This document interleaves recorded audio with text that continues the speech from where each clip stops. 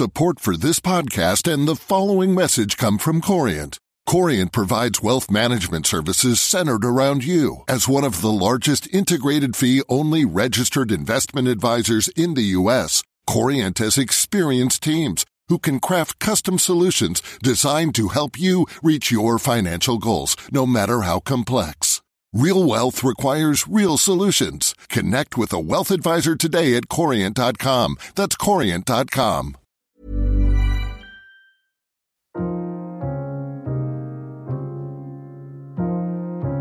Hello and welcome to Brexit Unspun. This is where we debunk the political spin around Brexit.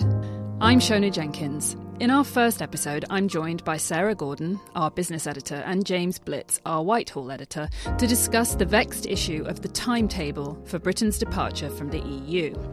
Britain has until the end of March 2019 to negotiate an exit agreement with the other EU states, but there is already a big gulf between what Britain wants and what EU leaders appear prepared to agree. Theresa May, the UK Prime Minister, wants to keep the cost of the divorce as low as possible, and she wants to agree a trade deal that will protect Britain's access to European markets before the UK leaves. EU officials say that the divorce bill must be settled and the terms of exit agreed before any deal on trade and future relations can be agreed. James, what are politicians on both sides of the divide saying about the timetable? Well, as you say, Shona, both the UK and the EU know that they have to agree this something within 2 years.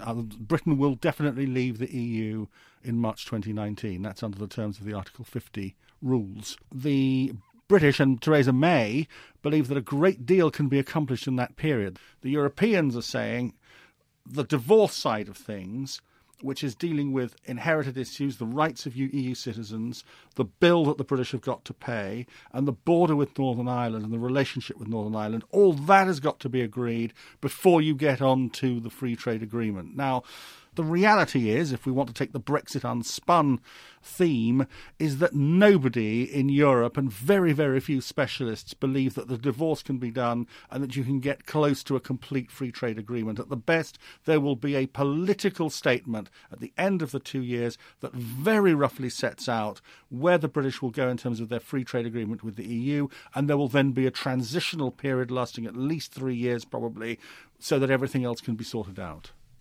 Sarah, if I could turn to you, how long do you think this political posturing will continue before the negotiations begin in earnest? Well, there are a lot of separate issues affecting the timetable. I mean, just to add to what James was saying, one of the big issues is the sequencing of the discussions. And I think Theresa May, it's widely felt, certainly within the EU itself, has lost the argument for concomitant discussions about the price that we'll have to pay for the divorce and negotiations around a new trade agreement. What that means, in effect, is that only when the divorce bill has been settled will the EU be prepared to get on to the negotiations about the terms of the new relationship between Britain and the bloc. Now, realistically, this is going to be an enormously controversial issue. I mean, obviously, figures as large as 100 billion euros have started to be bandied about. That's a gross figure and highly unlikely to be the final negotiating position of the EU. But whatever the demand is, there's likely to be pushback from the British. If you don't get an agreement on the divorce, and we can talk in a minute about how the electoral timetable in Europe affects that stage, if you don't get agreement on that, probably by Christmas this year, the likelihood of us reaching any kind of agreement on the new arrangement is nil. So where do you think that leaves British companies? Well, British companies, the thing that they're most worried about, what they say to me, is that they can deal with whatever Brexit arrangements are in place as long as they know what they are. What they're most worried about is that at the moment there is absolutely no clarity about what those arrangements will be. And more importantly, they're very worried about the prospect of a cliff edge, i.e. by March, April 2019, no agreement having been reached and us defaulting into a no agreement position where the rules are very unclear. I mean, people talk about us defaulting to WTO rules, but that massively oversimplifies how complex the situation would actually be for companies wanting to go on trading with their EU partners. So they're very worried about the cliff edge. Now, a big issue, which we can talk about later, is how the election in the UK will hopefully reduce the likelihood of that cliff edge by extending a transition period. But that is, at the moment, British business's big worry. So, turning to you again, James, this is a very high-stakes negotiation, and both sides are claiming to have the strong hand. Who's correct? I don't think there's any question that the EU side has the stronger hand. The British have always gone in with a weaker hand. They go in with a weaker hand, first of all, because they are 1 against 27. Secondly, the 27 in this first phase have been remarkably united on their approach to Brexit. There's been very little sign of real disagreement between member states. If you can compare this to the kind of disagreements you saw within the EU over the migrant crisis or the Greek crisis, there's an extraordinarily high degree of unity. Plus, you've seen Europe overcoming all of the threats of populism up till now anyway in Netherlands, France, and almost certainly will do so in Germany. So the British are in a much harder position. And the British are also basically asking for something quite difficult. The position of Mrs May is, I will end membership of the single market, I leave the customs union, and I leave the European Court of Justice, but I want you to give me as much as you can, all the attributes of membership in those areas, even though we are not part of the system. Now, that is a very, very hard thing to ask. And for many European leaders, if Britain looks like it is going to leave this process actually as well off or better off than it was as an EU member, that is only going to fuel populism in the future. So for that reason, the British have a much harder task in this negotiation. I think one of the problems as well is that the British public is being fed very contradictory information to what you've just said. I mean, it is the case that the EU is in the stronger position. There is no debate about it.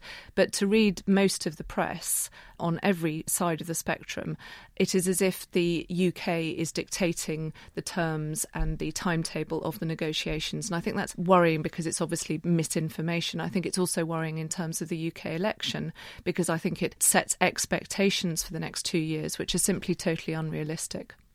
You've brought us, Sarah, quite nicely to the topic of elections. How do you think the other elections that are coming up in Europe will affect the negotiations? We've got Germany for one.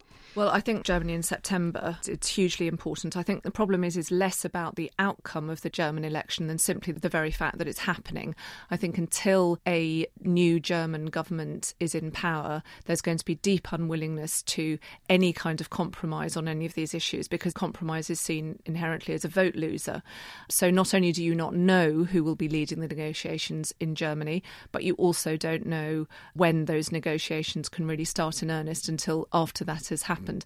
I think the second thing to point out as well is that we don't know what the political situation in France is going to be. It is very possible that with legislative elections in June, you have a very unstable political equilibrium in France, and that also makes intransigence more likely than compromise.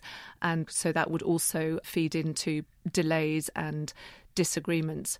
I think, the other thing to add to that is that politically the tone in Europe is extremely unhelpful. I don't think it's helpful in the UK, I must hasten to add, but I think the rhetoric that's being used from Jean-Claude Juncker and others is partly to do with the political message that the EU is trying to get across in what is a very turbulent year politically for them. I very much agree with you, and I think the trouble is, this is one of the reasons why a lot of people said to Theresa May, don't trigger Article 50 so quickly, because in actual fact this period between March 2017 and October, November is basically a phony war, and very little of any substance is going to happen, and lots of unnecessary unpleasantness is happening.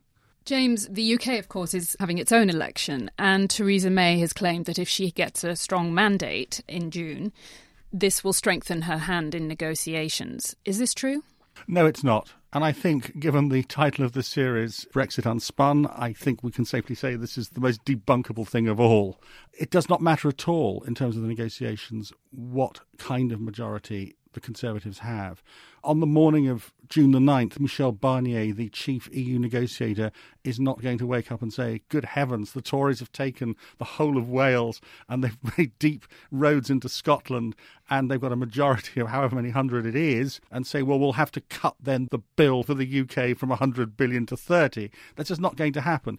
Now, you can make an argument that if Mrs May comes back with a substantial majority, say over 100, then she will be in a much better position than she is at the moment to come back with a deal from Brussels, which she has to put in a vote to the Commons, with some very difficult compromises that say, well, we'll have to maintain under some kind of jurisdiction, not the ECJ, but something equivalent. We'll have to pay a Brexit bill, and so on and so forth. So in that sense, it does make, some people say, a deal more likely. I have to say, however, that the way Mrs May is conducting the election, it's insisting on having an immigration target, bringing net migration down to the tens of thousands, really ramping up the rhetoric against the EU.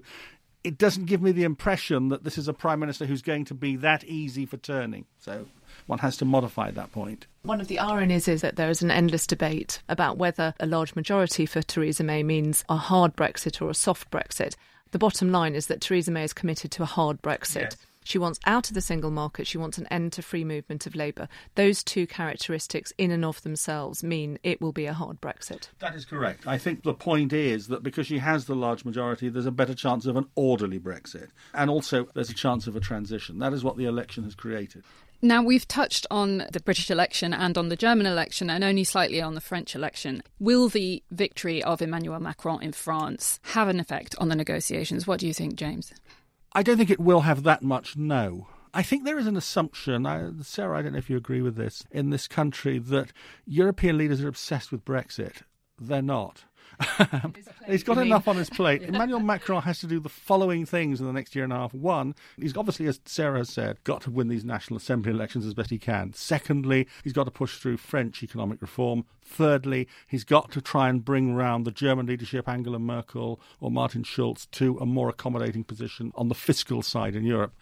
I think Brexit is something he can basically leave on automatic pilot for a while to be dealt with by the technicians in Brussels who have got this huge raft of really complicated issues to deal with. I don't know, but you would say perhaps he has got a rather firmer tone in support of Europe than a lot of other leaders. Yes, although having a firmer tone than François Hollande is not that difficult. Yeah. I think you're absolutely right about the fact that here in the UK we think the entire EU is talking about Brexit the whole time. No, it is only us who's talking about Brexit the whole time. A lot of nonsense has been talked about the victory of Emmanuel Macron, meaning that the terms of the British exit from the EU will be harder. I think that's simply untrue. The EU has a very clear and straightforward message, which is that it cannot be shown to be beneficial to any country to leave the EU. France and Germany are strong believers in a coordinated Europe, in more Europe, not less Europe, and Macron is simply sticking to the party line. Thanks, Sarah and James, and thanks for listening. We'll be back next week for another unvarnished look at what Brexit will mean for Britain's trade, economy, public institutions and private sector. We hope you'll join us then, and we'd be delighted in the meantime if you wanted to review or subscribe to our podcast on iTunes, Stitcher or wherever you download.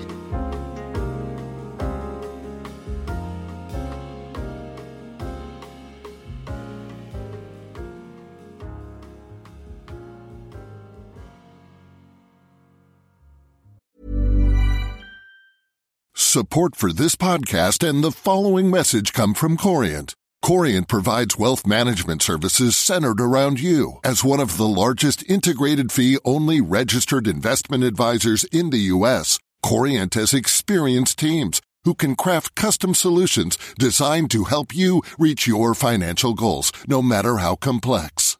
Real wealth requires real solutions. Connect with a wealth advisor today at Corient.com. That's Corient.com. Here at Bellingcat, we get to the bottom of things. From a global crisis to an underreported event, we find the facts using publicly available tools and resources, uncovering what is hidden on and below the surface. We connect the dots using social media posts, satellite images, and public records, and empower others to do the same by sharing how we do it. The ability to do so is only made possible by our readers, supporters, and community members. Care to join us? Learn how at bellingcat.com.